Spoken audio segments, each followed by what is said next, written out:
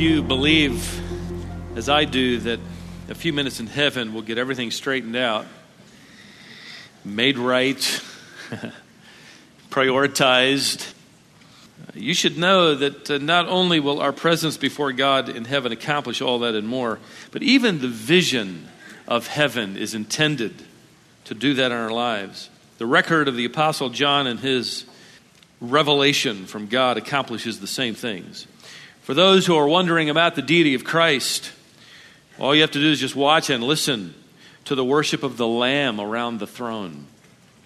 For those who today might be wondering if God's plans and purposes will be fulfilled, study in this apocalypse at the precision of his plans as they are unveiled.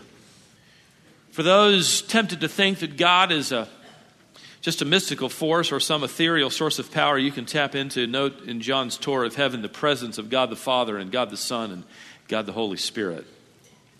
If you've fallen for the view that God is learning as he goes along, that he just sort of makes it up as he watches us and how we act, and you'll discover otherwise in just simply this vision in John's tour of heaven, where the future of this planet and the universe and mankind is already written down on a scroll. In other words, you could think of it like this. God has a script. He has a script. It's already written out. He alone is the author of it, and he will fulfill it. The seven-sealed scroll about to be unrolled was finished, and the ink was dry, so to speak, long before puny mankind ever raised his doubts and his disbelief and his disrespect toward the throne of heaven.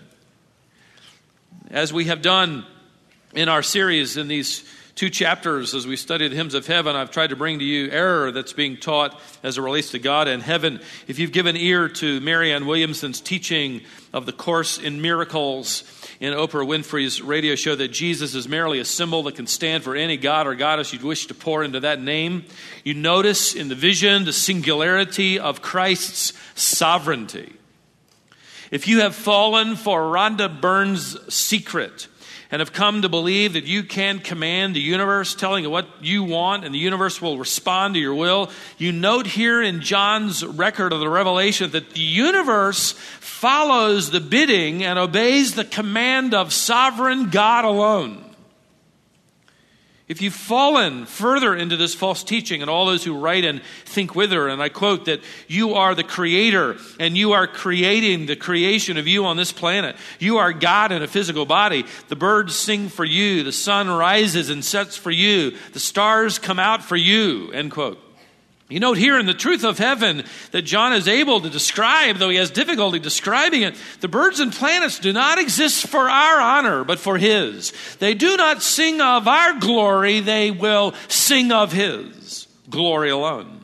If you've been caught up in the latest fancy over the secret and the law of attraction, and you've begun to believe that you can speak your own destiny and you can mouth the words of your own future, you might want to study a little further how utterly dependent we are upon the will of God, who alone determines the destiny of the universe. I want to warn you, dear flock of God, teaching that you are divine, that you have the power to create, you are little gods, that you command the universe, is nothing more than the repackaging of Satan's earliest lies to humanity. And I also want to further warn you, much of what Rhonda Byrne and Eckhart Tolle and all of these others are now teaching, primarily through the media outlets of Oprah Winfrey to literally millions of people daily, well, what you need to be warned of, perhaps even more, I believe, is the baptized version of this false teaching into the church. For years now, a loosely associated movement known as the Word Faith Movement has been teaching a Christianized version of creative word power. You say it and it is produced. It is, as it were, guaranteed. Now, the Word Faith Movement basically believes the following principles. All of them, by the way, use biblical language but distort biblical texts. They begin with this premise first, that God creates by using his words that he speaks. That is partly true, but he could think something into being as well. Secondly, mankind is made in the image of God and thus is a little, and I'm quoting, God, capable of creating through the use of your words as well. Third, the Christian then by faith can create what he speaks. Just speak it. You know, the older version of this was name it and what? Claim it. That was way too quick. But that's it. Speak words of health and healing and wealth and prosperity, and you can have it. By speaking positive, what they call faith-filled words, you create your own future. This is basically the same thing, ladies and gentlemen, as the law of attraction. We get whatever we want. The only difference is the unbeliever is saying the universe will give it to you, and the church says, well, God will give it to you. But it's basically the same thing. You have the power in your words to create your destiny. I have appreciated the research into this movement provided by James Walker, the president of Watchman Fellowship. In an article I was sent by him just a few weeks ago, he uncovers a number of teachers in the word faith movement who've come out in recent months espousing even more clearly. It's becoming even more clear, if you will remain alert, that this is the Christianized version of the law of attraction, otherwise known as word-faith. A leading teacher in this movement, he went on to write about it by the name of Charles Capps, wrote, and I quote him, "We are capable of operating on the same creative plane as God." From what I was able to read by him, and I studied more than I really want to, and I probably won't do it again, but what he means is we have the power to create our lifestyle on earth. Whether we prosper or not, whether we are sick or whole, depends on our creative, faith-filled words. Imagine that. So throughout the Bible, your condition and place in life is described in the Word of God as the will and work of God. But that's too bad, because all along it was up to you, and you should have spoken prosperity. There was no good reason for Paul to suffer poverty. He could have spoken more words of plenty. There was no reason for him to suffer imprisonment. He should have spoken faith-filled words of freedom. This is nothing more than the religious-sounding law of attraction. Speak to the universe, and the universe will respond and give you what you want. Walker's article noted another rising star in this way of thinking, a woman with a growing television audience by the name of Joyce Meyer. She said recently, and I quote her, "We can speak positive thoughts about ourselves into the atmosphere and thereby prophesy our future." End quote. Another leading teacher by the name of Gloria Copeland said in a similar vein, and I quote her, "One of the first things my husband and I learned when we started walking in the power of God was that our words had to match what we wanted to come to pass." In other words, you dig beneath the surface and you discover clearly this law of attraction. We declare our future. We speak it, the church says to God, the world says to the universe. Our words determine everything, and we bring things to pass by our will. This is nothing more than a Christianized version of the secret, the law of attraction. Your words determine everything, which makes you then what? Sovereign, God. The favorite text, by the way, most often distorted and misunderstood by this movement is Genesis 1:26 and 27, where it says that we've been created in the image of God. They then take that text and distort it, its meaning, to give us then ultimately equal divine power, as it were, literally considering us little gods. According to Copeland and Meyer and Capps and so many others, we're little gods. In fact, in her message, she preached to her television audience entitled Authority and Opposition, Joyce Meyer said, and I quote, "Why do people have such a fit about God calling us little gods?" By the way, that verse is difficult to find. If you find it, let me know. "What's God supposed to call us?"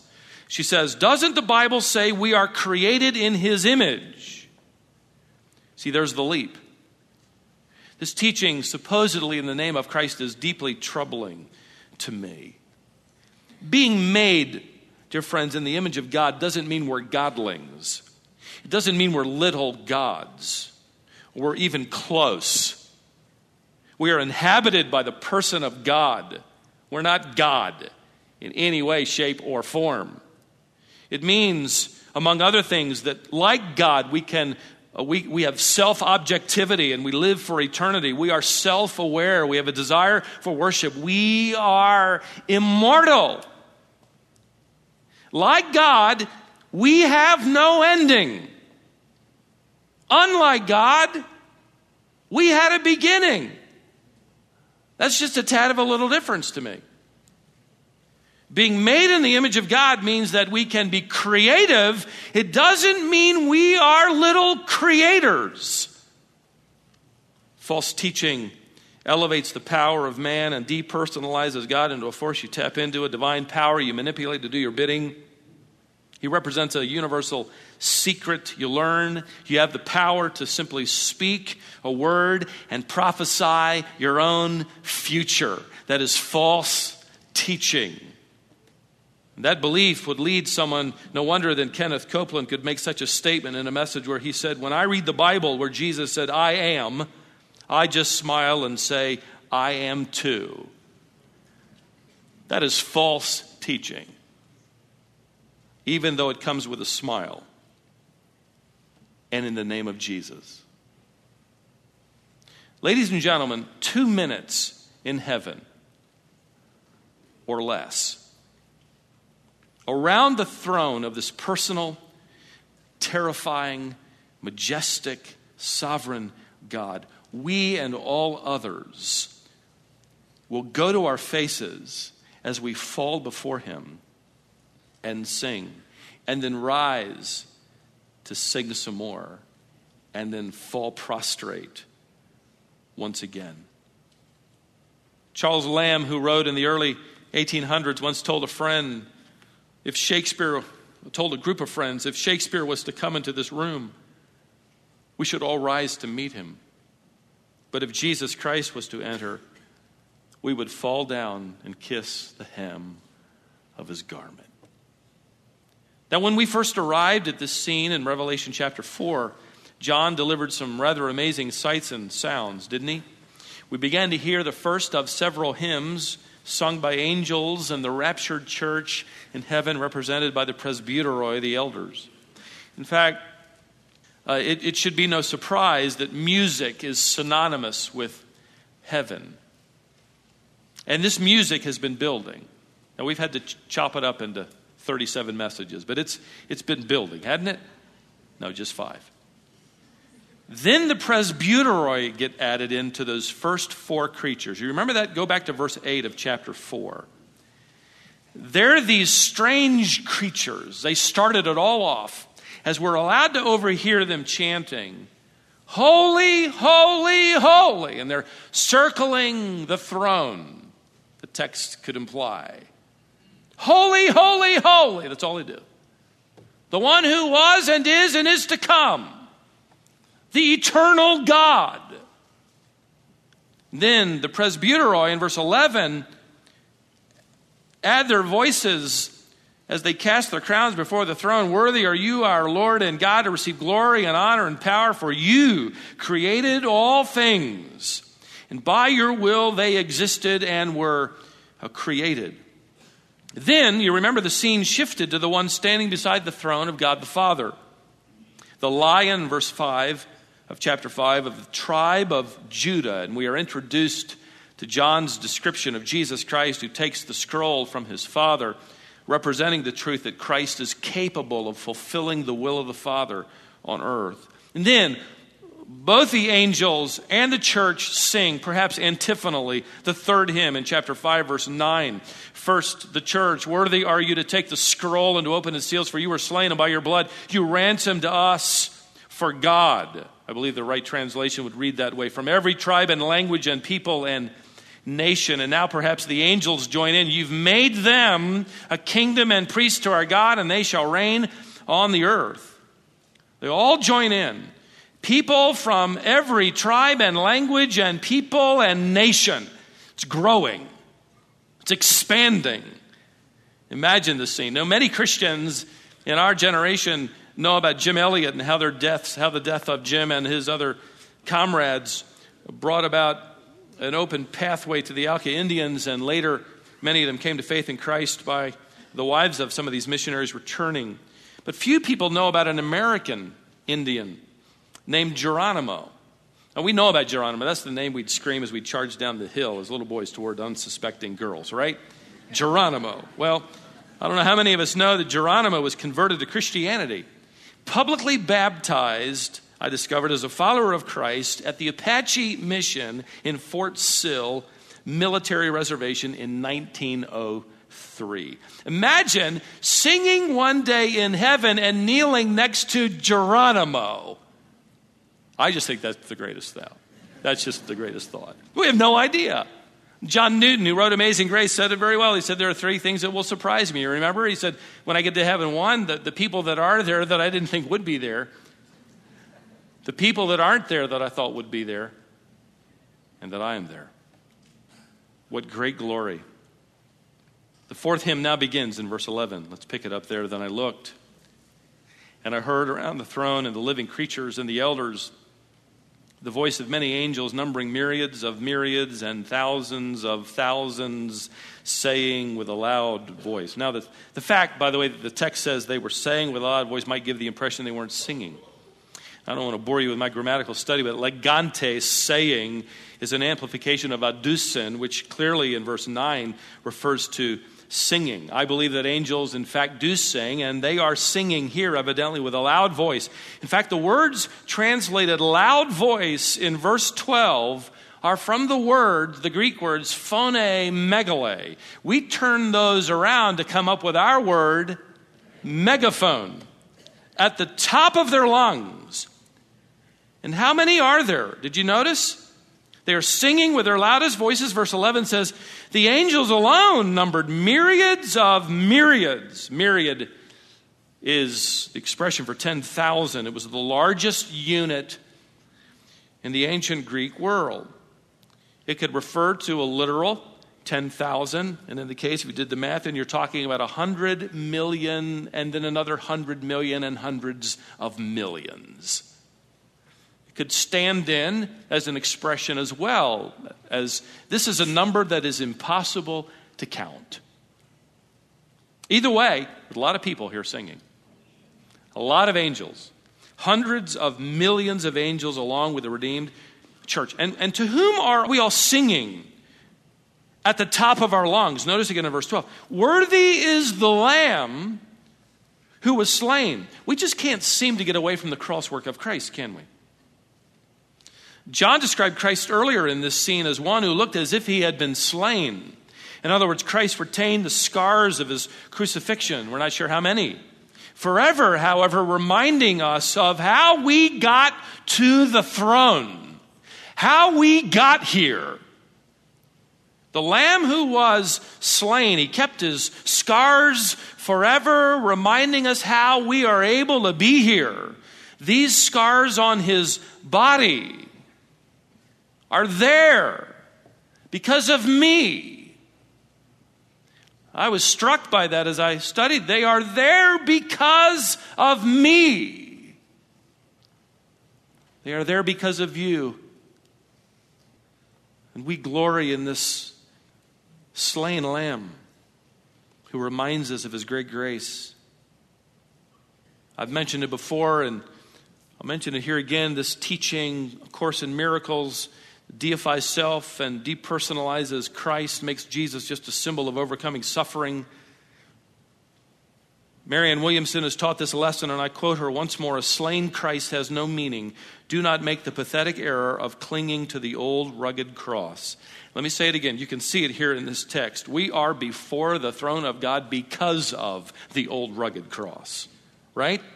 The death of our Savior atoning once and for all upon that cross for our sins is why we are there. We cling to, the hymn writer said, the old rugged cross. Now, today, now in another movement, which is another study, the emerging church movement, and liberals join them alike, they're calling the crucifixion, if you can imagine it, with this title. It's cosmic child abuse. Well, be encouraged when you hear things like that. The Apostle Paul promised that to the unbelieving mind, the cross would either be considered foolishness or offensive. 1 Corinthians chapter 1, verse 23, in spite of that, Paul said, we preach Christ, what? Crucified. Evidently, Jesus Christ isn't embarrassed about it, because when we sing in heaven, we're singing about his crucifixion. In fact, the word John used here for slain isn't the word that would be translated crucified. It's a word that literally is rendered slaughtered. The lamb who was slaughtered. It's the same word used in the Septuagint, the Greek translation of the Old Testament, on Isaiah 53, verse 7. Same word when Isaiah wrote that our Lord was led as a lamb to the slaughter. Same word here in Revelation. The lamb that was slaughtered. It's because of Christ, the Lamb who was slaughtered, that we, the redeemed, have been forgiven and now stand with hundreds of millions of angels and redeemed believers. And guess what? One of our first hymns of heaven refers to that moment in history when he was slain. Now, what follows next is a hymn of praise with 7 attributes of this lamb. Again, the number 7 subtly implying the perfection and the completion, the comprehensive perfection and majesty of the Lamb of God. Let's go through these quickly. Worthy is the lamb that was slain to receive power, dunamin, a reference to omnipotent, total, comprehensive ability. Paul wrote to the Corinthians that Jesus Christ is the power of God, 1 Corinthians 1:24. He is worthy to receive wealth, pluton. This is not just a reference to spiritual wealth, but to unconditional wealth in every possible realm. Haggai the prophet quoted God saying, "All the silver is mine and all the gold is mine, saith the Lord of hosts." Haggai 2:8. Paul refers to the unsearchable riches of Christ in Ephesians chapter 3, verse 8. The Lamb is worthy to receive all power and all riches or wealth and all wisdom, Sophion.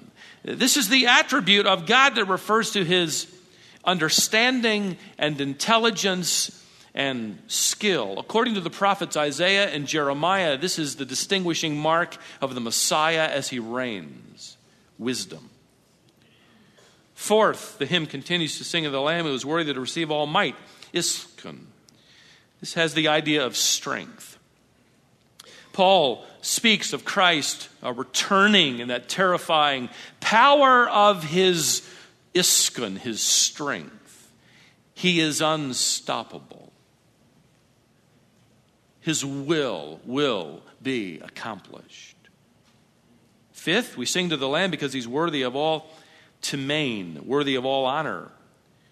He is worthy of all honor. Even now, Jesus Christ is dishonored on the earth. He's ridiculed. Jesus Christ is blasphemed. Jesus Christ is run through the mud by humanity. Here, we will sing, he is to be honored above all others. Perhaps you have seen the documentary called Expelled. It chronicles how people are losing their jobs and professions for casting doubt on evolution by even suggesting the possibility of an intelligent designer. I watched it the other night with my sons and some of their friends. We had the whole place to ourselves. We had 6 seats anywhere we wanted.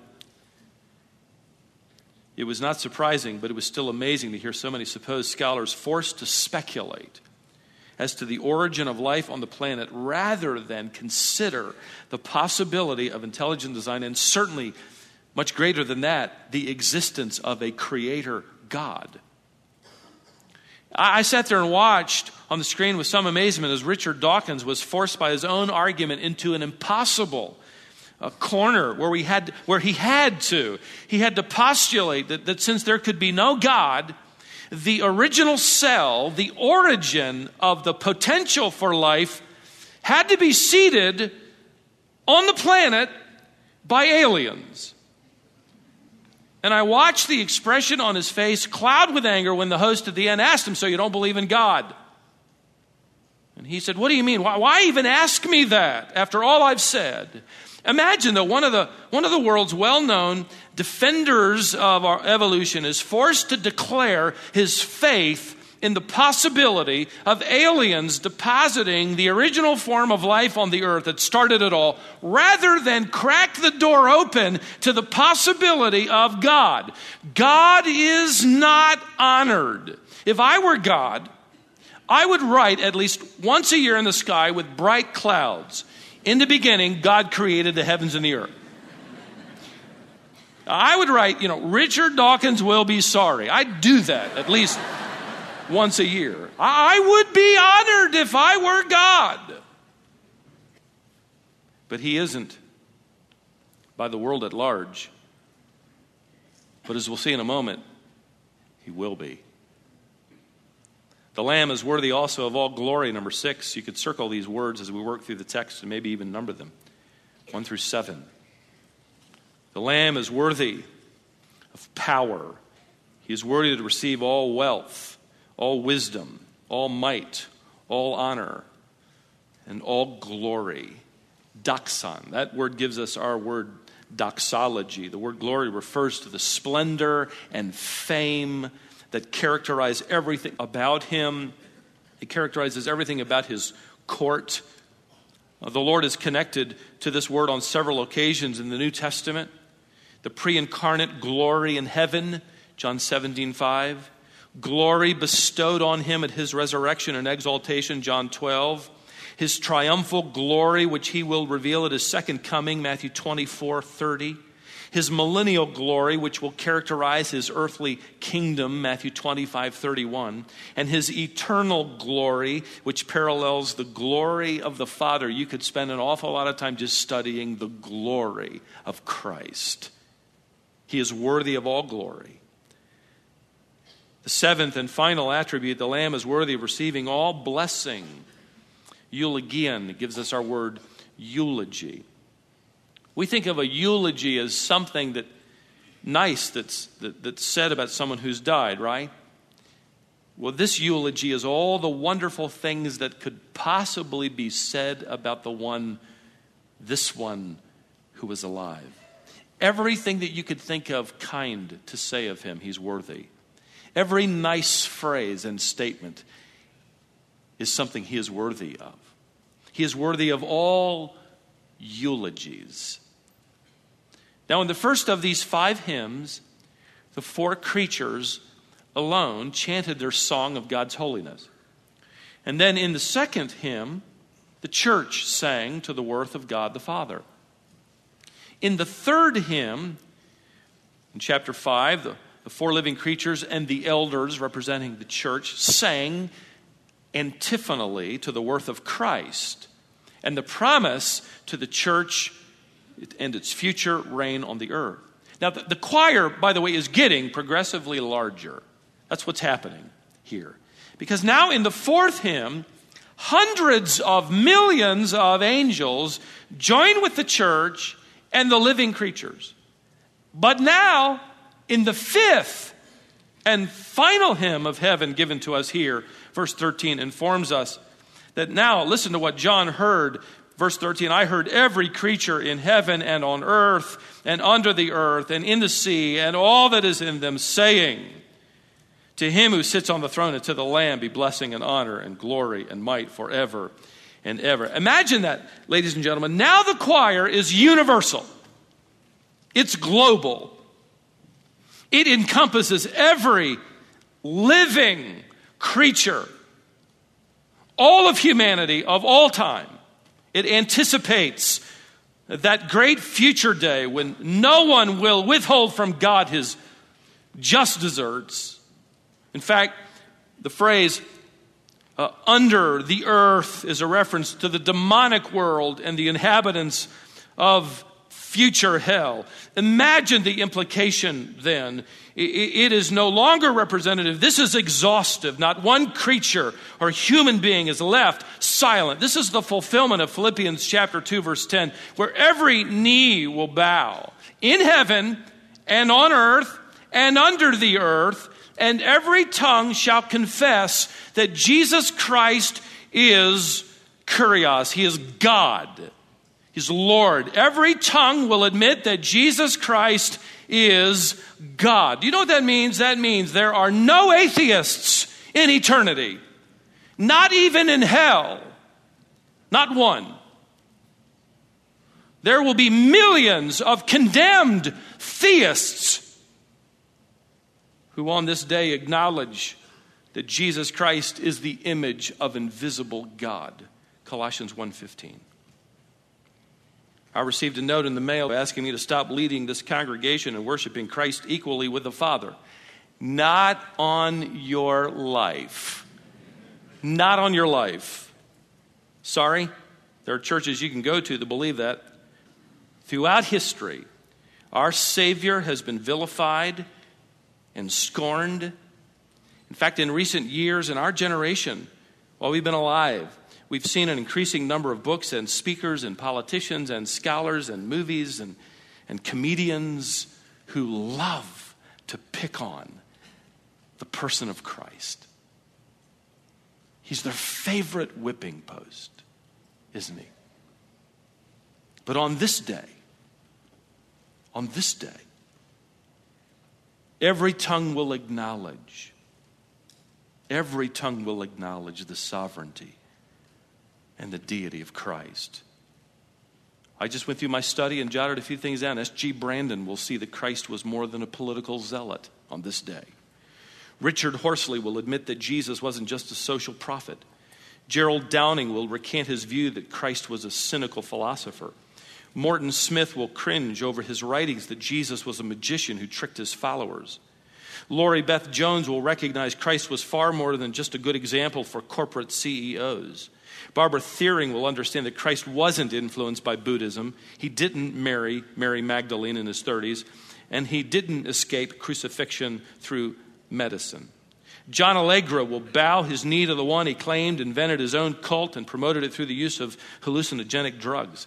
John Hick and Shelby Spong will utter through, I believe, probably clenched teeth that he is the truth, even though they claimed he wasn't God in the flesh, didn't atone for anybody's sins on the cross, and didn't rise from the dead. The writers, actors, and producer Martin Scorsese of The Last Temptation of Christ is going to recognize the blasphemy of their work, which had the Christ figure saying on the stage before crowds, "I am a hypocrite, I am afraid of everything, and I am a liar." Dan Brown will understand as he joins in this universal chant to Creator Christ that Jesus was not a mere man, and the church didn't conspire after all by making up the four Gospels. Marianne Williamson will understand on that day that the cross was not a tragic error to cling to. It was something to cry out to. Oprah Winfrey will tragically discover she was wrong on that fateful day, recorded and watched, including by myself and millions of other people, when she said, Jesus Christ is not the only way to God. On this day, ladies and gentlemen, Christopher Hitchens will acknowledge the crucifixion was not barbaric, but redemptive. On this day, as the entire universe utters the lyrics of this hymn, Richard Dawkins will acknowledge it was not aliens, and Charles Darwin will join him in acknowledging the Creator.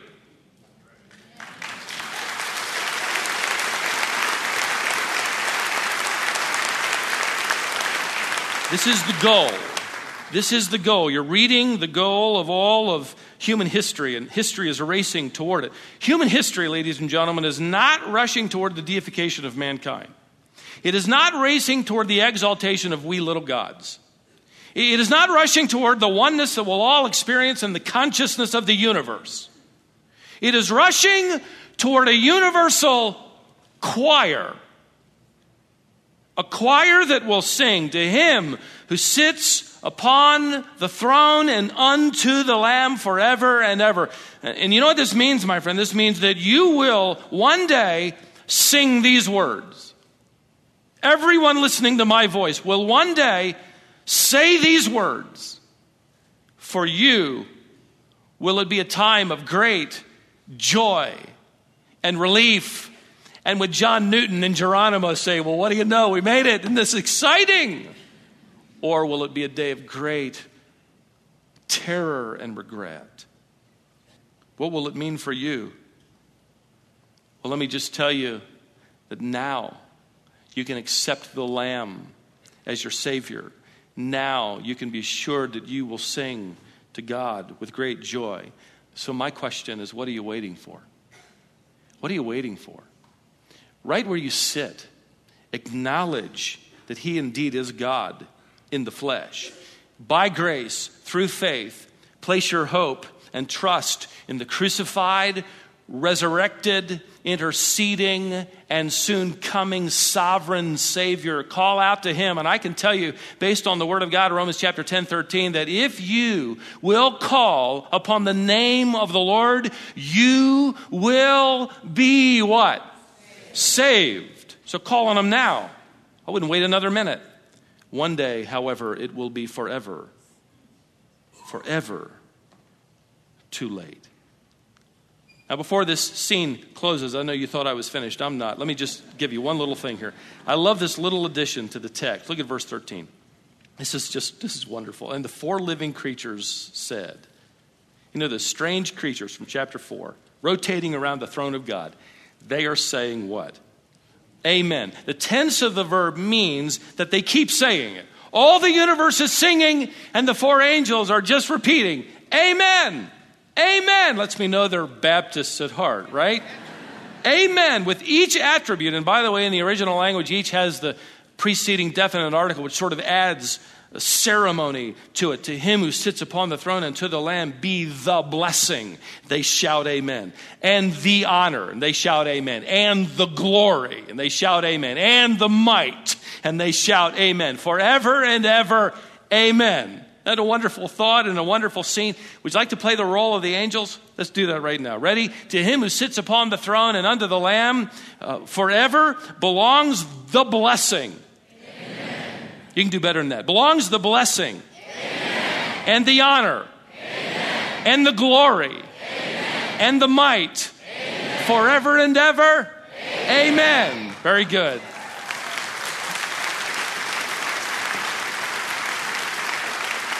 Can you imagine, dear friends, hundreds of millions of angels and all of humanity acknowledging these truths and the four living creatures shouting, amen. You know what amen means?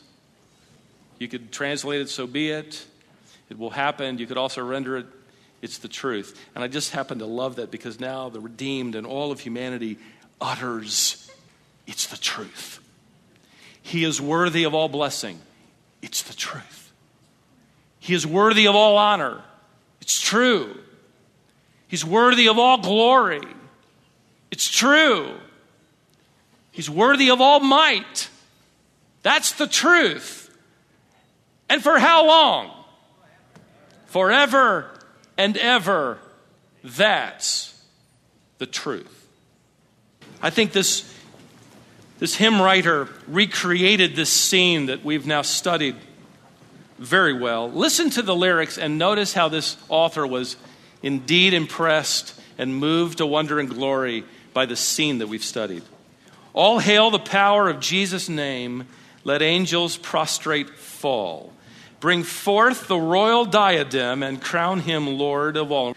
Another stanza. Let every kindred, every tribe on this terrestrial ball, to him all majesty ascribe and crown him Lord of all. You can see it's coming right out of Revelation chapter 4 and 5. And then that last stanza. Oh, that with yonder sacred throng we at his feet may fall, will join the everlasting song and crown him Lord of all.